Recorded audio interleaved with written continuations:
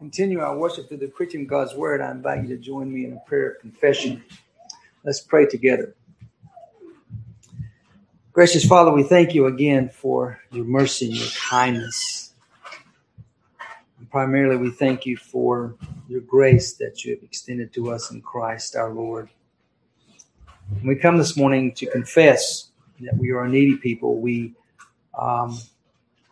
struggle with sin, although our hearts hate it because you renewed us in Christ, yet we are in the reality of our sanctification. We are this side of eternal glory, and we wrestle mightily with sin. We are a frail and weak people in need of your grace moment by moment. We come to acknowledge that, and we come to pray for sweeter communion with you, for deeper intimacy, for the very depths of our being to know you more fully. And we come so as a people of confession, knowing that we have been ransomed from our slavery to sin and now made slaves to Christ. And we come to praise you and thank you for such grace. And in so doing, we are molded and shaped as a people of confession, knowing that we are prone to wander and wrestle mightily with sin.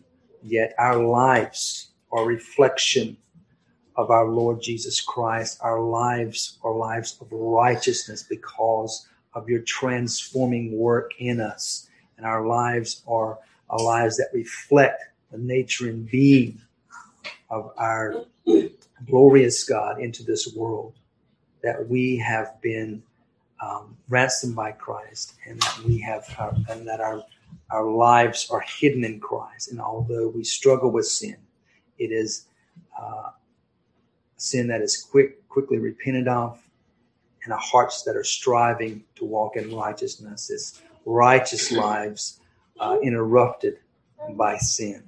And that is who we are, and that is our hope, and that is our praise and our thanksgiving to you. So we thank you and we praise you, and we ask that you continue to strengthen us, that we might be a reflection of your glory. We ask it in Christ's name. Amen.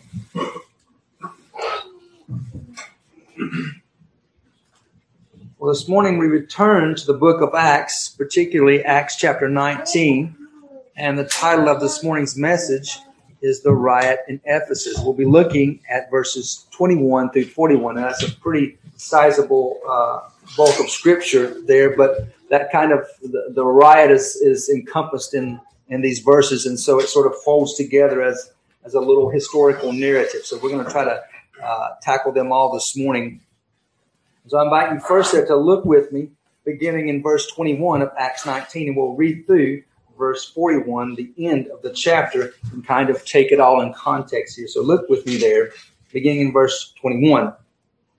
Now after these things were finished, Paul purposed in the Spirit to go to Jerusalem, after he had passed through Macedonia and Achaia, saying, after I have been there, I must see Rome.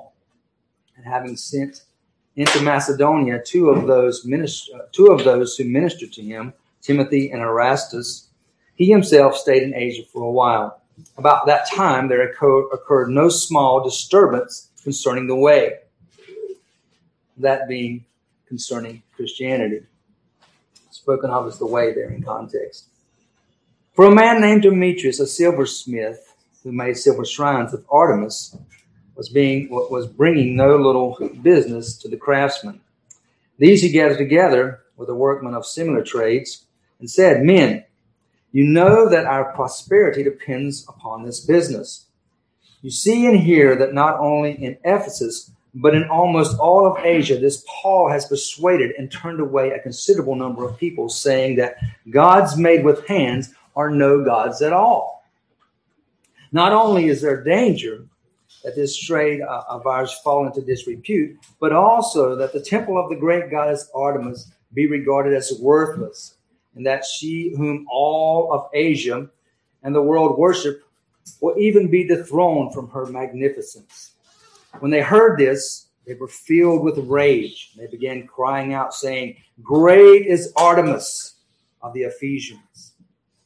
The city was filled with confusion, and they rushed with one accord into the theater, dragging along Gaius and Aristarchus, Paul's traveling companions from Macedonia. And when Paul wanted to go into the assembly, the disciples would not let him. And some of the Asiarchs, who were friends of his, sent to him and repeatedly urged him not to venture into the theater. So then, some were shouting one thing and some another, for the assembly was in confusion, and the majority did not know for what reason they had come together. Some of the crowd concluded it was Alexander, since the Jews had put him forward. And having motioned with his hand, Alexander was intending to make an offense to the assembly. But when they recognized that he was a Jew, a single outcry arose from them all, and they shouted for about 2 hours, "Great is Artemis of the Ephesians." After quieting the crowd, the town clerk said, "Men of Ephesus, what man is there after all who does not know that the city of the Ephesians is guardian to the temple of the great Artemis and of the image which fell down from heaven? So since these are undeniable facts, you ought to keep calm and do nothing rash. We have brought these men here who are neither robbers of the temple nor blasphemers of our goddess." So then, if Demetrius and the craftsmen who are with him have a complaint against any man, the courts are in session. Proconsuls are available. Let them bring charges against one another. But if you want anything beyond this, it shall be settled in a lawful assembly. For indeed, we are in danger of being accused of a riot in connection with today's events, since there is no real cause for it. And in this connection, we will be unable to account for this disorderly gathering. After saying this, he dismissed the assembly. Well, that's quite a historical event, and Luke goes into great detail, probably the finest detail on all of Acts, in describing this historical event that transpired there in Ephesus, this great riot that ultimately was quelled rather quickly. But we want to make note of it and try to understand exactly what was going on here and what was taking place, and how we can apply these truths to our lives today. If you recall on last Lord's Day, we noted the remarkable success of Paul's ministry there in Ephesus. And it says there in verse 21, after these things, and that's really referring back to all that had transpired in relation to Paul's ministry there in Ephesus, and the gospel literally spreading out of Ephesus to all of Asia Minor, and churches being planted all the way across the province because of Paul's labor there, particularly in Ephesus. It was a launching pad for evangelism, and the gospel spread rapidly through the region. Remember, Paul had taught and preached day and night for 2 years, and the result was the effect that the word of God had spread throughout Ephesus, and then ultimately throughout all of Asia Minor, the entire province. And so this was a bold and tireless work by Paul. He was proclaiming the gospel. That was his plan. His plan was simply to preach the gospel, to proclaim the gospel day and night, day and night. And as the word of God progressed and prevailed, persecution certainly followed. And so we'll take note of that this morning. In these verses, we're going to see how the opposition to the gospel developed there in Ephesus. And interestingly, the opposition came as a result of social change. That's really what sparked it. The changed lives that we see now being lived out there in Ephesus. We see these people that were pagans now coming to Christ. And as a result of coming to Christ, lo and behold, their lives change. How about that? The way they behave publicly, the way about their daily business changed. Their lives had been radically transformed. And I like that term better. I'll hear people in our context, God changed my life. And there can be superficial aspects that we can change in the flesh, but I like transform. That just sounds more powerful. Maybe it's just me. But we're looking at a transformation of lives that ultimately spill over into the culture. And there's a noticeable civil transformation. Life had changed for a number of people there in Ephesus, and it was marked off by their lifestyle. And so as a result of this social change in the community, there were those who turned on the Christians. And here's why, primarily. Christianity created an economic problem in Ephesus.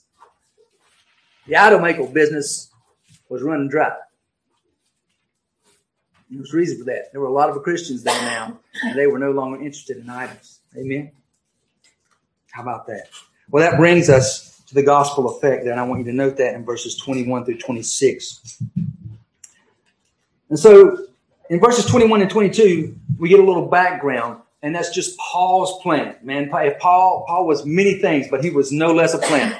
He was always, he gathered no moss. He was always working, always planning, always thinking. So his goal is to get to Rome.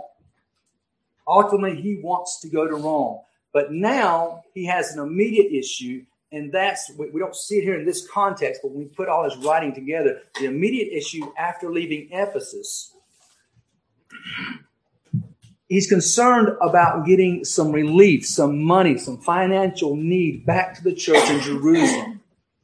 For the church there is impoverished, and they've been through a great famine. And so he's going to go back through the province where he has already planted churches. And then he's going to return to Jerusalem with the collection from those churches and give it to the church there in Jerusalem. So he's going to go back to Macedonia and Achaia. That's what he's talking about there, where he planted churches, the church of Philippi, the church of Thessalonica, the church of Berea, and the church there at Corinth. All these churches that were established prior, they've now agreed with Paul to gather a collection. Paul is going to go personally, gather a collection from these churches in Macedonia, then travel back to Jerusalem, deliver the relief money to that church, and then pass back through Macedonia, and his goal is going to go all the way to Rome. That's it. That's his desire. That was his nature, right? He loved the big city. That's where he would go, where there was a big population. There was a point city. That was always his ministry plan. Always hit the big city and plant a church there and see the gospel be reproduced. Make disciples in the big city and see the replication of disciples be produced from there. So that's been his mode of operation. And now he wants to go to the capital city of the entire Roman world, Rome itself. So that's his goal. That's his plan. Ultimately, he makes it there, right? Does he make it as he intended? Not exactly. He makes it there in chains. He goes there as a prisoner, but nonetheless, he will see Rome. Just not as he had planned here. But before he can set that plan into action, something transpires. And we see that in verse 23.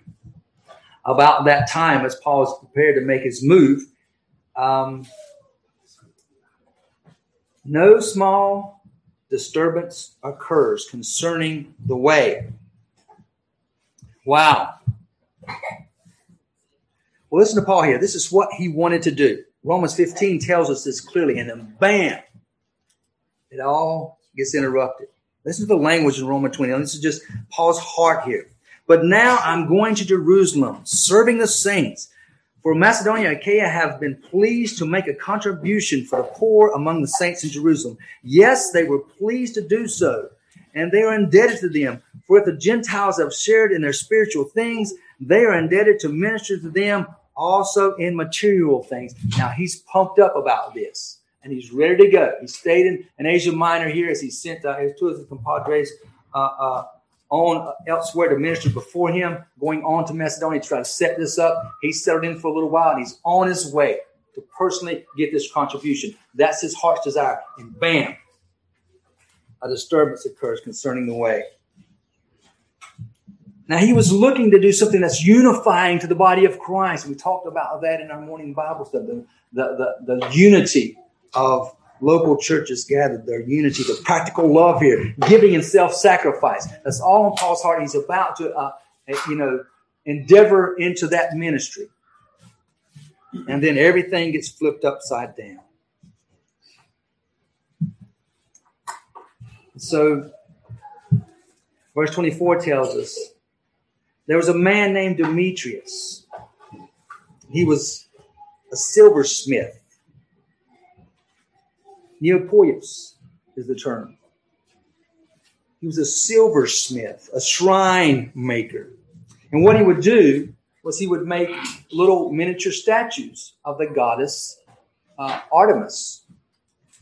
And these miniature statues would then be bought by followers of the goddess and taken to the temple and offered as an offering in the temple. So this was a lucrative business. And this silversmith, Demetrius,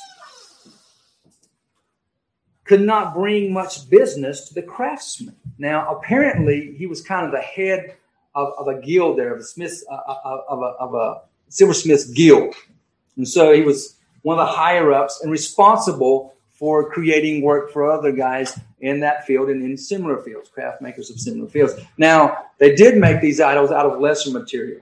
So like they would be marble idols and the like, but there were silversmiths that made the most desirable, most expensive little mannequins, if you will, little miniature statues. But what would happen is they were taken to the temple priest afterwards would melt them down and use them for money. Religion is a lucrative business. That's nothing new under the sun. So lots of people were making money here. But this guy's kind of a higher up, probably head of the guild or what we would think of as a labor union today. And he is not bringing in the kind of business that he needs to. There's a problem. And so he gathers these folks together. He gathers the silversmith together and other workers of similar work, similar trades. And this would be a gathering of the guild or the labor union, if you could reason in that way, in that terminology. It's like a labor union here gathering together. And he says to them in verse 26, you see and hear that not only in Ephesus, but in almost all of Asia, this Paul has persuaded and turned away a considerable number of people, saying that gods made with hands are no gods at all. And there's the effect of the gospel. That's what has Demetrius' attention. Now, what's his motive? Well, his motive is money. That's his motive. But he's been brought to this point to call this assembly together because there are Christians in that city that are no longer interested in purchasing these little miniature statues of Artemis, because they have become followers of Jesus Christ and have put away their idols. This is a glorious reality. So before he could form opposition here and get things going, there had to be a reason. There's a reason for him to call this group together. And that reason is the effect of the gospel. Now, we're going to see here that Satan himself really will stir up a riot. He'll stir up these men and he'll stir them up because the gospel is spreading all over Asia Minor. And it's changed the community. So one point for us up front, by way of application, the same should be true for us. Our gospel witness should affect our community. It should change our community. It should have a profound effect on our community as well. So what you're seeing here is just the overflow, the outworking of the gospel. It is a natural gospel effect that people become followers of Jesus Christ and they are transformed. And the way they live their life in their community is transformative. And it affects. So it's not a gospel that's lived here in these four walls and then put away as we walk out into the culture. That's not what you see here. You see the gospel reality exploding into the culture in such a way that now these pagans have a problem. The Christians have interfered with their business. And so not only the silversmith, not only these craftsmen, but also the priests of the temple have been affected. The prostitutes of the temple have been affected, and certainly, again, all other artists that are involved with the temple. Big business has now come to a slow grind. The temple was indeed big business. But because of Christians being Christians, that's what you're seeing here. That's the gospel effect. Christians are just being Christians. Now, they've made no extreme efforts to go out of their way in some pointed degree. They are just living as Christians, and it's made a profound effect on the culture. They're simply putting away their idols because they are worshiping the one true God. And the culture has taken note. This is what has happened. Psalm 119, verse 130. I love the simple language of this verse. This is what has transpired. The unfolding of the word gives light. You just have a bunch of Ephesians that have just been woken to spiritual life. The light has come on. This reminds me of the Reformation mantra, out of darkness, light. That's what's transpired here. The lights have come on. And now the whole city is shaken up. It's the effect of the gospel, and the same should be true for us. Well, Demetrius here in verse 25 has gathered them up, and he says to them in this gathering, men, you know that our prosperity depends upon this business. So there he goes. He gets right to the matter. Right there. There's the issue. This is hurting our bank account. This is hitting us in the wallet. Verse 26. You see and hear that not only in Ephesus, but in almost all of Asia, this Paul has persuaded and turned away a considerable number of people, saying that gods made with hands are no gods at all. That's a good way to put it, isn't it? There are no gods at all. Now, Christianity has impacted society. We know when we look back in the last few verses on last Lord's Day, man, the crowd came out and they had all these books of enchantments and potions and spells, all these expensive books. And they just brought them all together out in public into the city square and burned them. They rid themselves of their pagan ways. They stopped buying idols. The gospel had taken effect in Ephesus. And as a result of Paul's preaching, now the businessmen are running low. They're having a supernatural imposed inflation. Now, not to get off track here, but inflation is bad.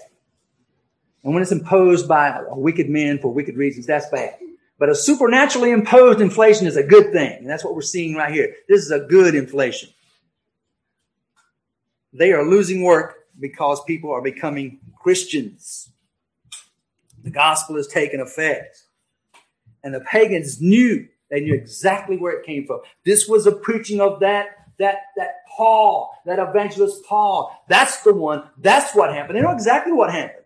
These people heard the gospel and they repented and believed on Christ. It was that preaching that did it. And by the way, our Christians' lives should affect the community, and they should affect the community in the exact same way. It's those Christians, that word of grace, preaching that gospel of Jesus Christ that have had effect in our culture. They should know exactly why our lives affect the culture. They should affect the culture, and there should be a clear reason why. Because we are carrying the gospel of Jesus Christ. They knew exactly, the pagans pointed them out exactly. This is the problem. This is what's transpired. It's this guy. Here's what he's doing. He's preaching the gospel of Jesus Christ. And that's causing us a problem. That's the issue. His preaching had a profound effect on the whole province. He said, not only here in Ephesus, but almost all of Asia Minor. Quick note for us. Quick note of encouragement for us as a body of Christ. One man. Now, Paul wasn't alone, okay? But we are pointing out, but we're seeing that Paul. So what we're talking about, Paul, we're talking about one man. There were others, but Paul's point man here. Yes, he had a unique calling. Yes, he had a unique ministry. But know this. Know the connection here and the application for us. One man committed to Christ can make a difference. One man, one woman, one Christian committed to Christ in any context can make a difference. Amen? One Christian in any context can make a difference. That is a glorious hope. That is a glorious truth. That is one you can't miss in this text. Don't miss that in this text. One Christian man, one Christian woman in any context can make a difference. God is that powerful. God is that merciful to work through his people. The Spirit of the living God indwells every single blood-bought follower of Jesus Christ. And the Spirit of God has the power to take any Christian in any context and make a difference for the glory of God. Anywhere, anytime. And we see it evidenced right here in Paul. The success of his preaching and his praying. There it is. That's the plan, right? That's the plan. He never deviated from it. It's not elaborate, but it's clearly effective. The same is true for us. The proclamation of the gospel coupled with makes a profound effect. So Christianity should transform culture. It should. And you shouldn't allow anyone or any ivory tower professor or any politician, local or otherwise, to convince you of anything less.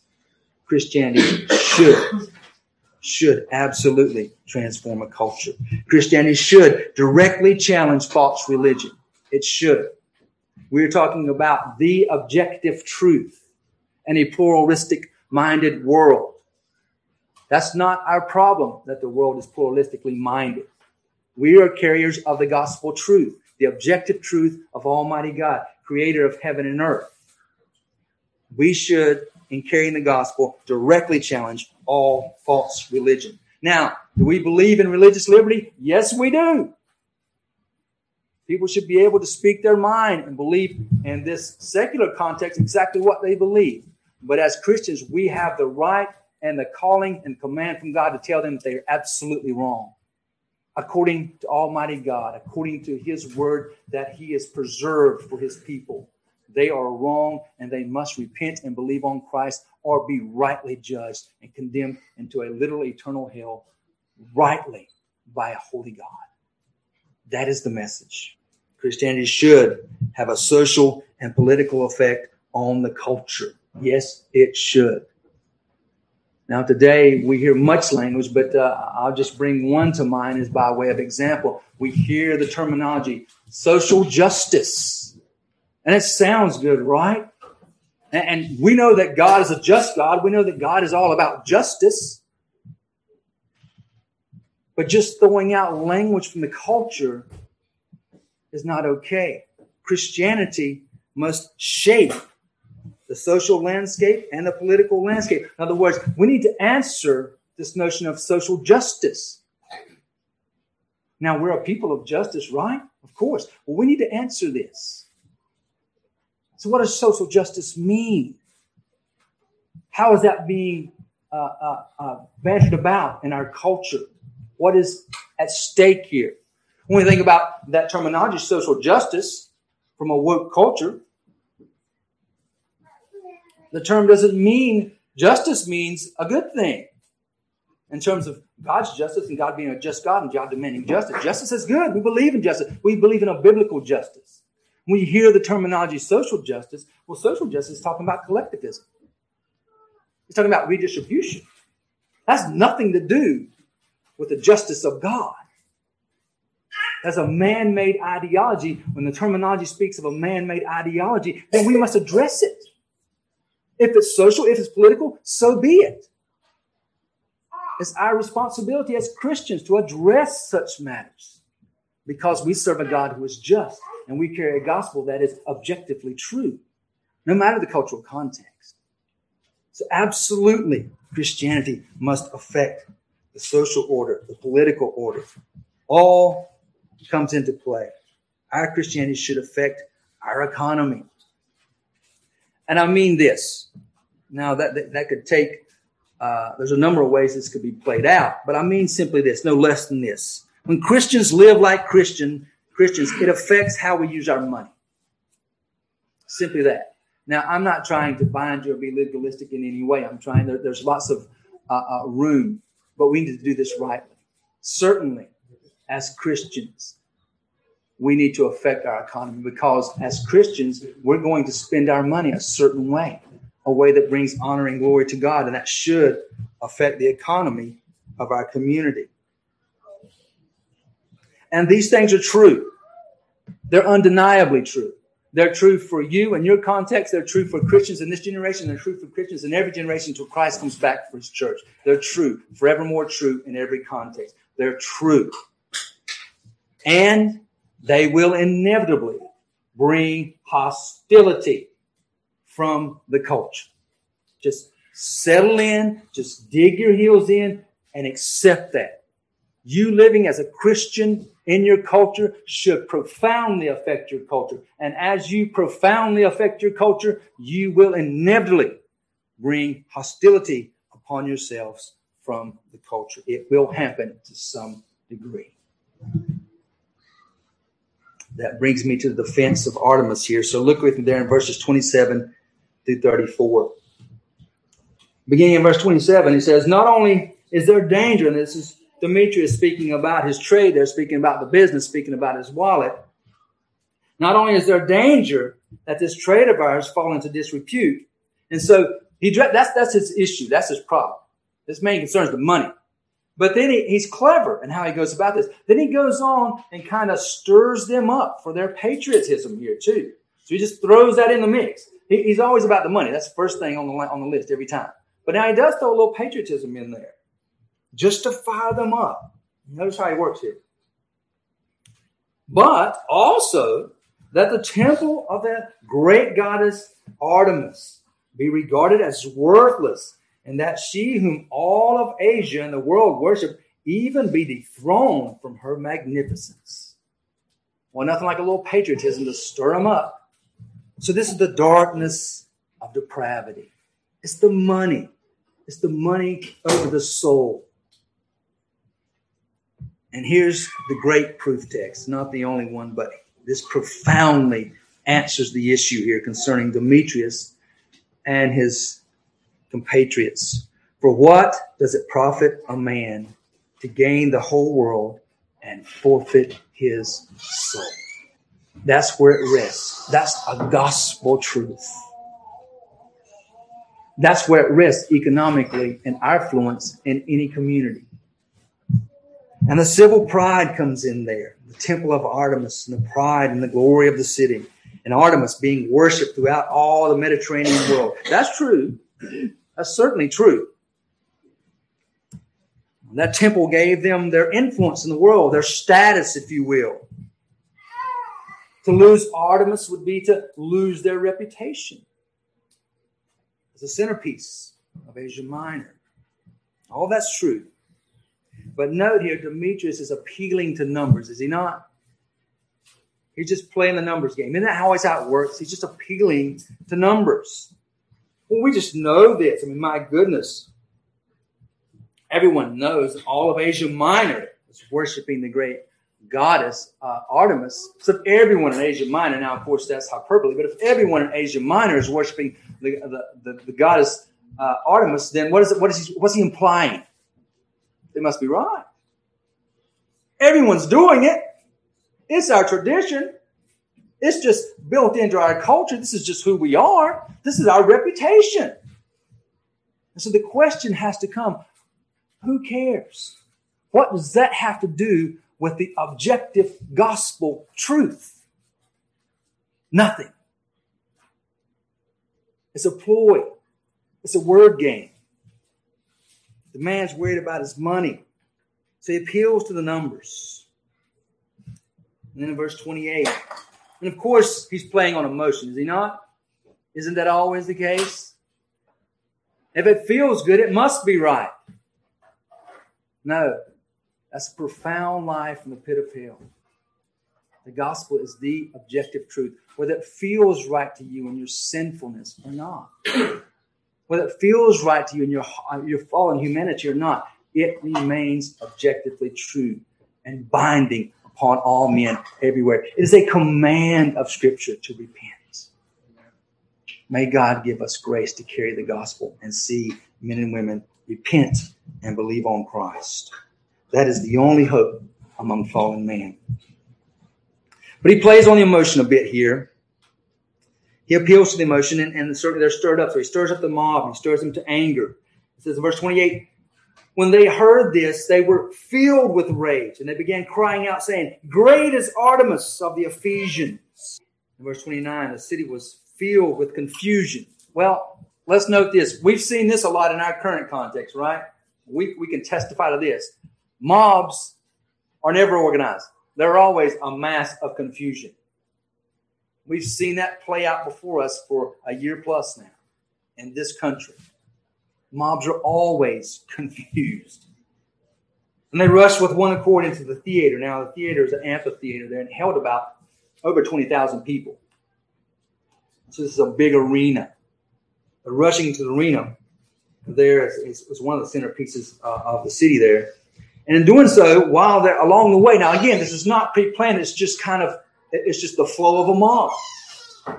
Again, it's a reckless, unorganized, angry, hostile, violent mob. Isn't that always the case for mobs? One thing we see that's consistent about mobs, they are consistently inconsistent other than being hostile, violent, out of control, and unorganized. And so this is not pre-planned. They just catch these guys up along the way. They sweep them up. They recognize them as being Christians. You know why? Because these two men were living as Christians in their culture. It was obvious, the effect of the gospel. Now again, just let the Spirit of God that indwells you deal with you. I'm not trying to browbeat. This is to edify us. But here's a reality for us. If our neighbors and our co-workers and whoever we interact with in our daily lives do not know that we're Christians, something's wrong with us. We have to check the reality of who we really are.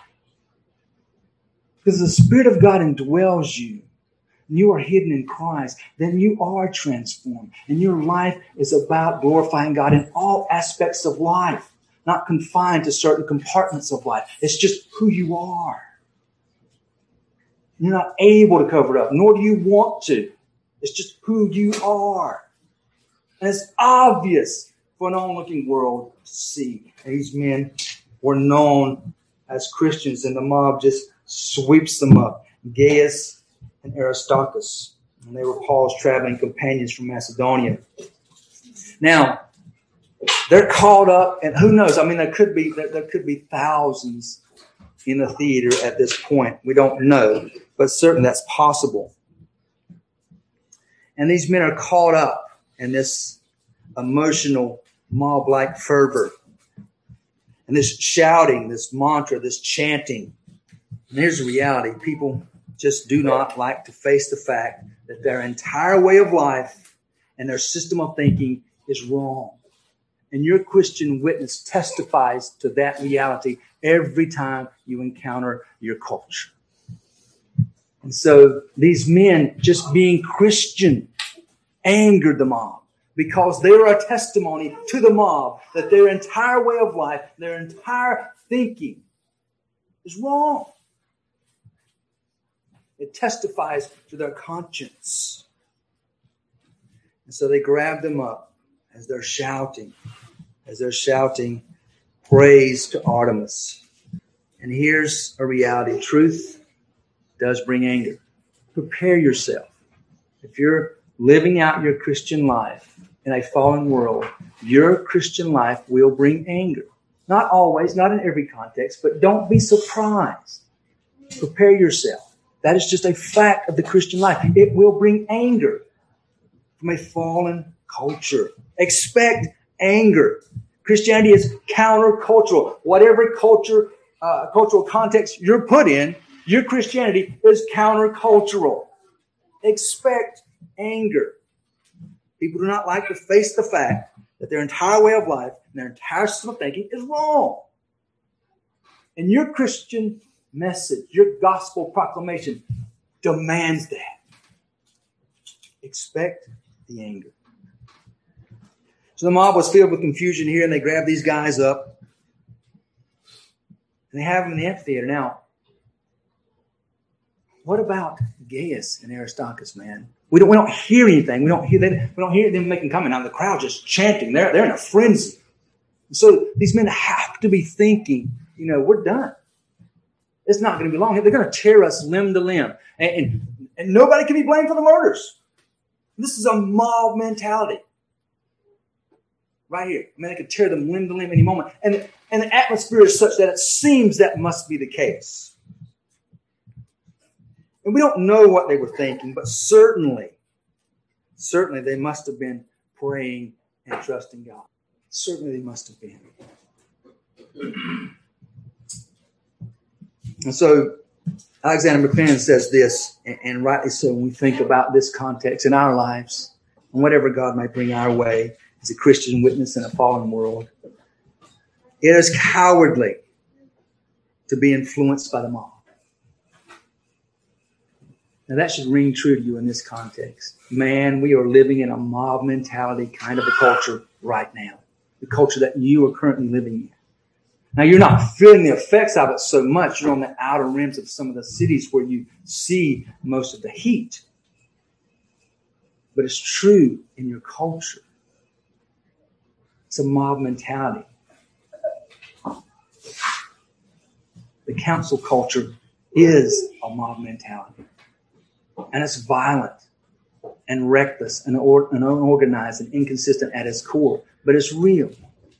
And that's what they were facing here, a mob mentality. And it's cowardly to be influenced by the mob. And here's why. I want you to note this. And McLaren nailed it. The voice of the people is not always the voice of God. You got that? You need to hold on to that. That is just a gospel fact. The voice of the people is not always the voice of God.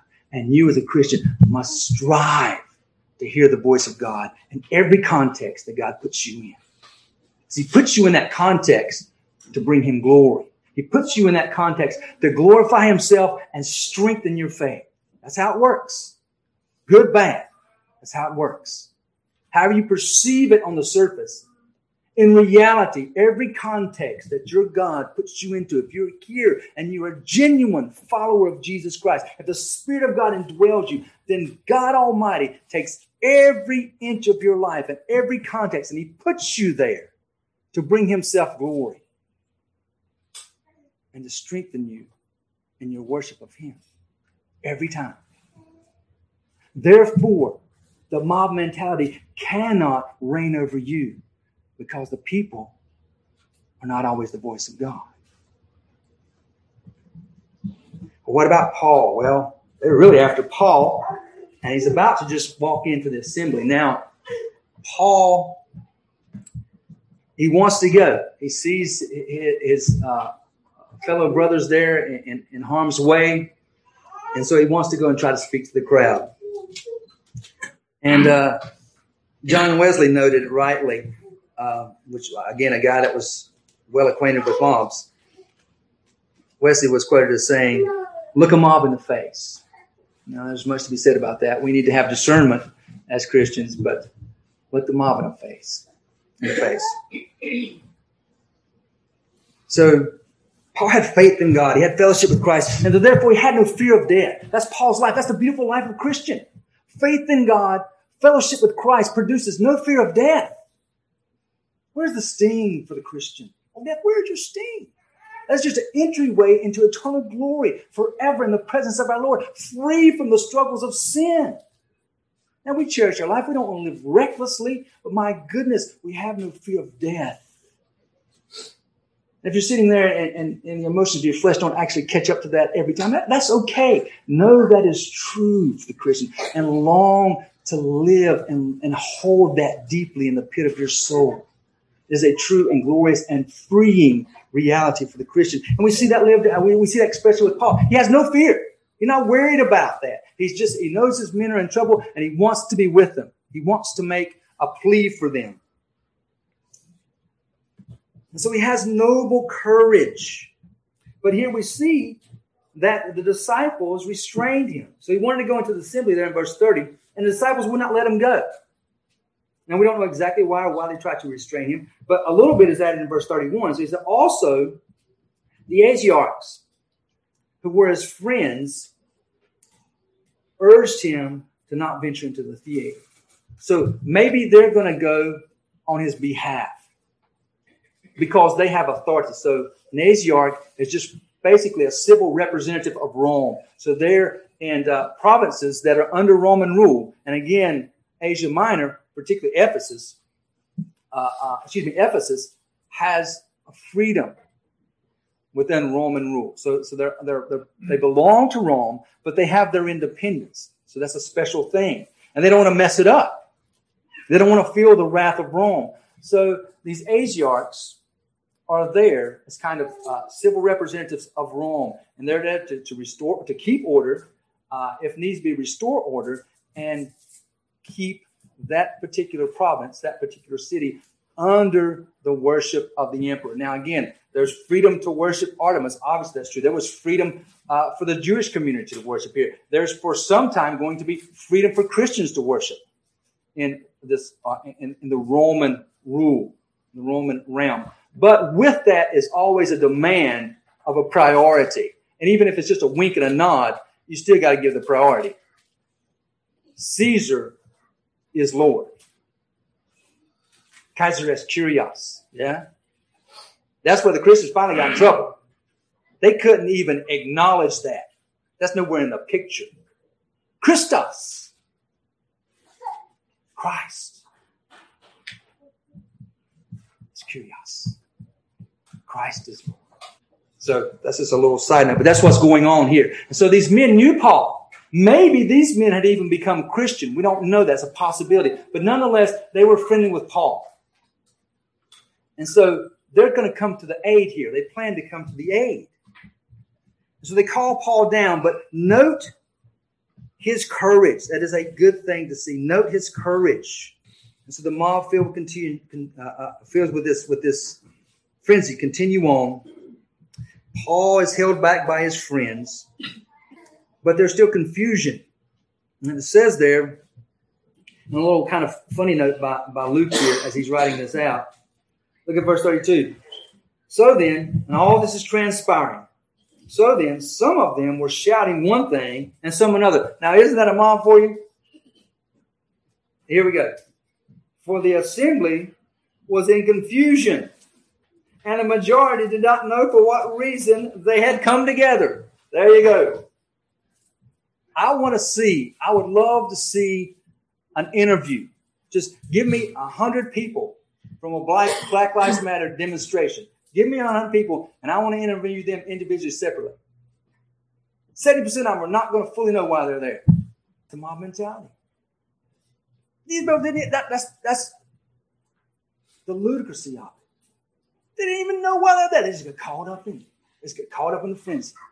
And so some of them begin to reckon. Well, in verse 33, it's just Alexander. See. Some of the crowd concluded that it was Alexander, since the Jews had put him forward, having motioned with his hand. So Alexander is wanting to get their attention and intended to make an offense to the assembly.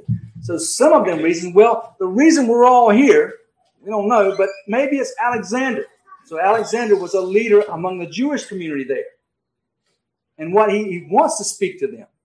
And what he's surely attempting to do or desiring to do is separate the Jewish community from who? From Paul, that other Jew, right? Okay, look. Yeah, that stuff Paul's doing, that's crazy. We're with y'all. You know, just because we're Jewish, I gotta make an offense here for the Jewish community. We're not like Paul. Yes, we're Jews. And we know that y'all don't really like us because we're Jews, but we're not like that Jew. We're not part of that thing. No. So Alexander's there to represent that community so that the crowd doesn't turn from Paul and his followers and then just make that natural sweep on into the rest of the Jewish community and start tearing down and burning the synagogues. But the crowd doesn't even let him speak. Verse 34, but when they recognized that he was a Jew, a single outcry arose from them all. And they shouted for about 2 hours, "Great is Artemis of the Ephesians." Now that's an insane frenzy, is it not? 2 hours.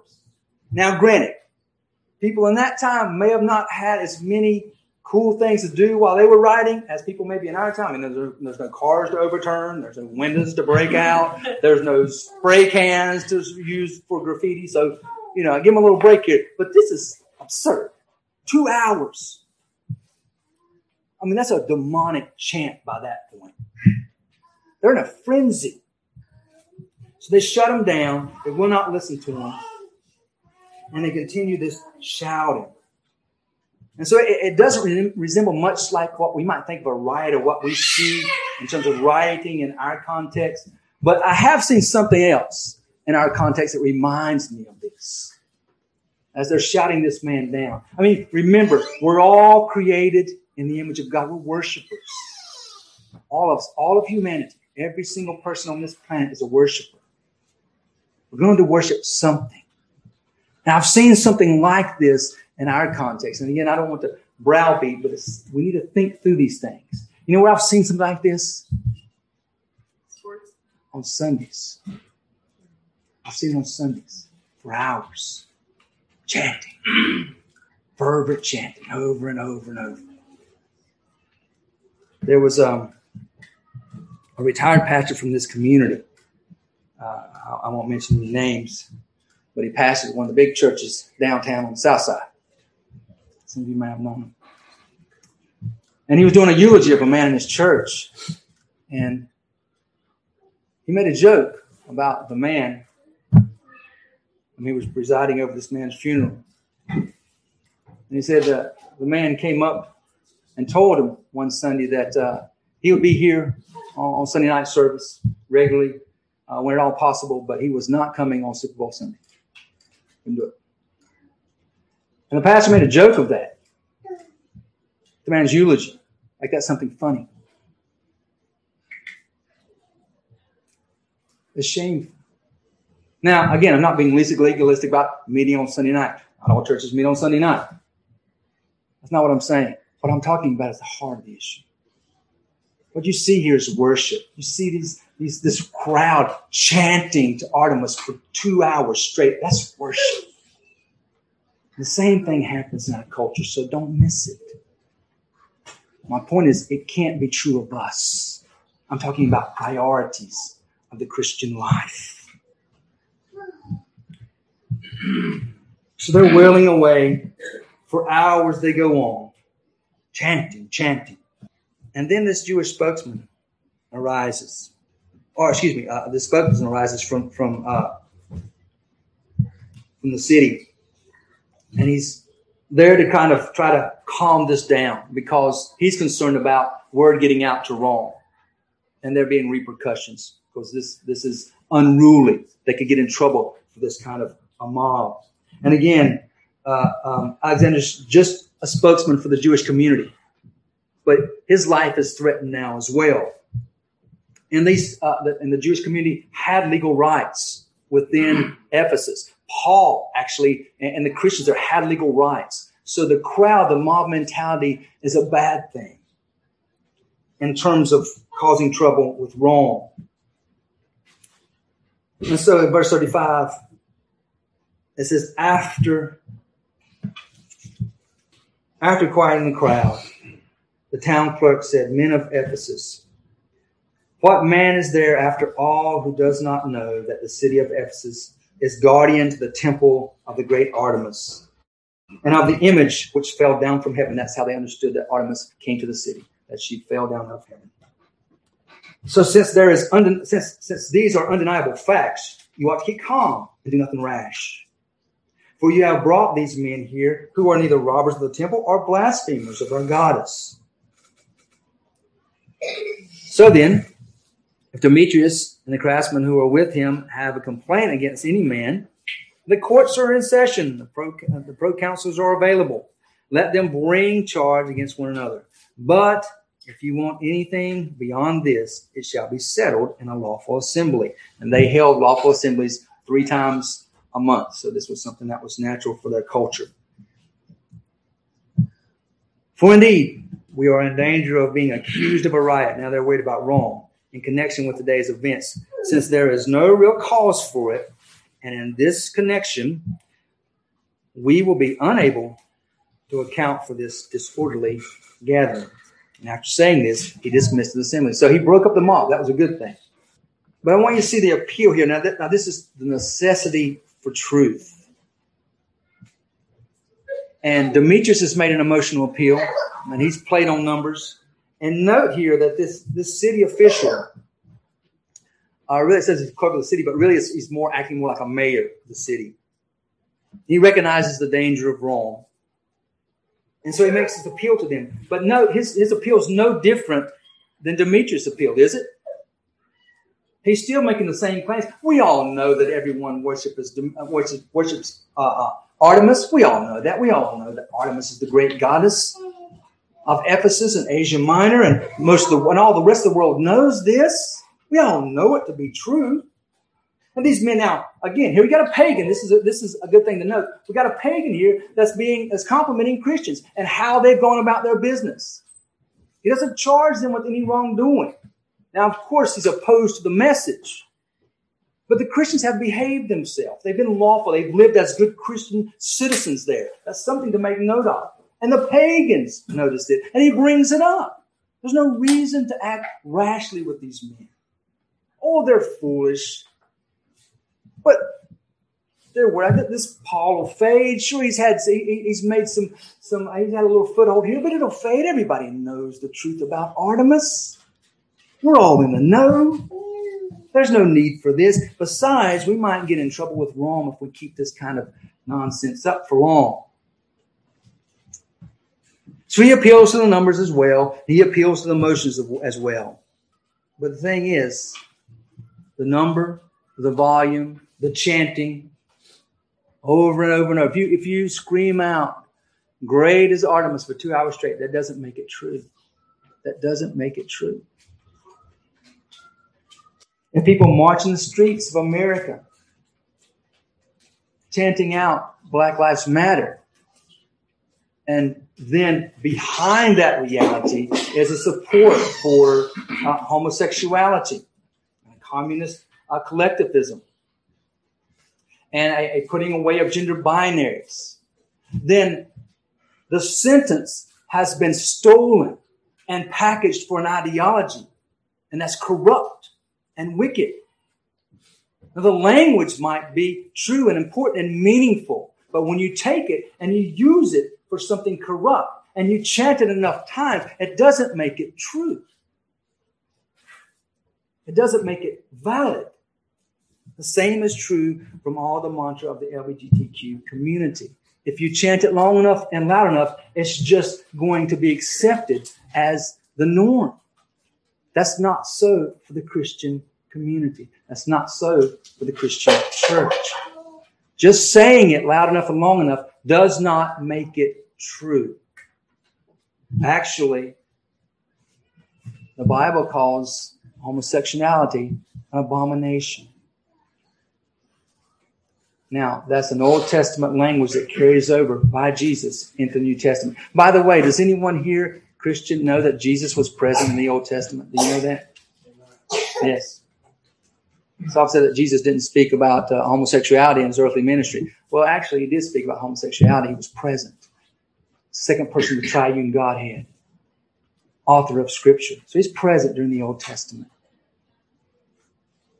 In the Old Testament, Scripture tells us that homosexuality is abomination. So I saw the other day two young ladies, obviously in a relationship, a physical relationship with one another, and one was wearing a shirt that said "Love wins."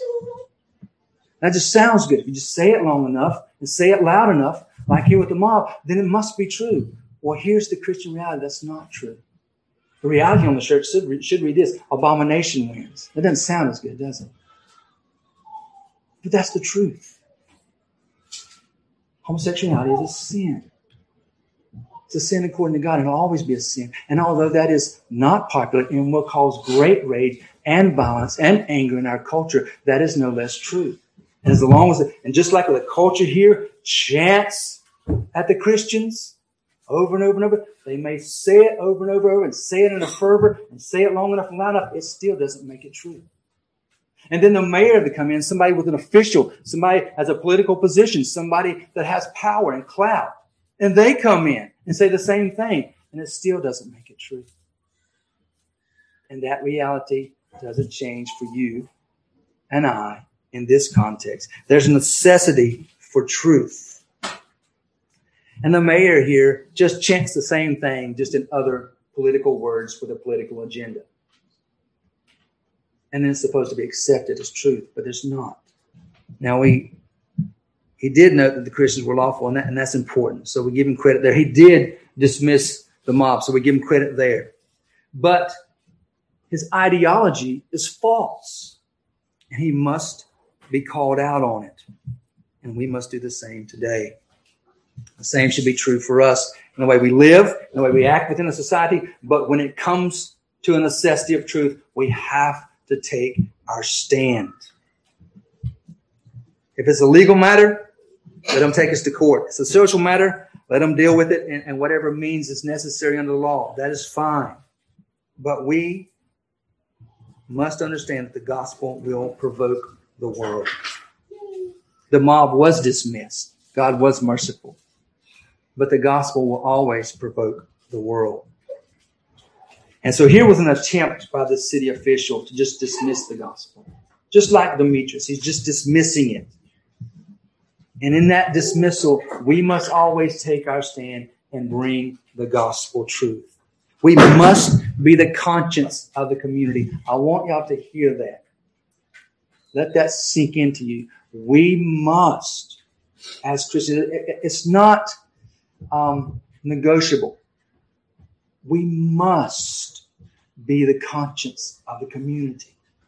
We carry the objective truth of the gospel of Jesus Christ that is binding on all men in all circumstances, in all generations, in your context. While you are walking this fallen world, until God calls you home, you're going to be in a context where the gospel is the objective truth of every context you're in. And you're there to glorify God. We must bring the gospel to bear. We must be the conscience of the community. We cannot accept appeasement. What's offered here by the city official in a very slick way is appeasement. We all know that's really Artemis. These Christians are not doing any harm. They've been lawful citizens. It's a little pat on the head.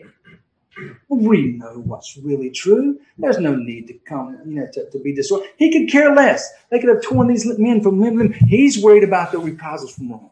There's appeasement here. We cannot be appeased. We must not be appeased. We must not be swallowed up by the culture in any way, by appeasement or by fear or by a combination of both. Evangelize and bring the truth to bear on the culture.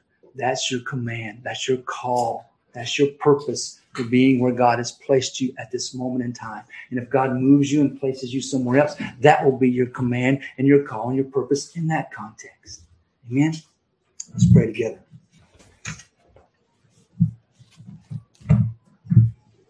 Gracious God, we thank you this morning for this text. These real events that you've preserved for us in Scripture, this, I can only imagine this frightening riot, these Christians of old, Paul and his compatriots, what they've gone through, how frightening it must have been. But yet we see your sovereign hand. We know that we too, just like Paul and the believers there in Ephesus, can trust you in all circumstances of life. We ask that you would give us boldness like these Christians in Ephesus. We ask that you would give us temperament. We ask that you would give us wisdom, gentleness, patience. We ask that we would not be harsh with our language, arrogant in our approach, but that we would be gentle, yet bold and fervent. And that you would stand us up in Christ and you would give us the gospel proclamation that brings you honor, and that we would do so consistently in our culture and that we would have a voice, that we would have a hearing, that we would indeed be the conscience of our culture, and that we would not back down the chance of the mob, no matter how loud or how long. Not in arrogance, but in humility for your glory. We ask it in the name of Christ. Amen.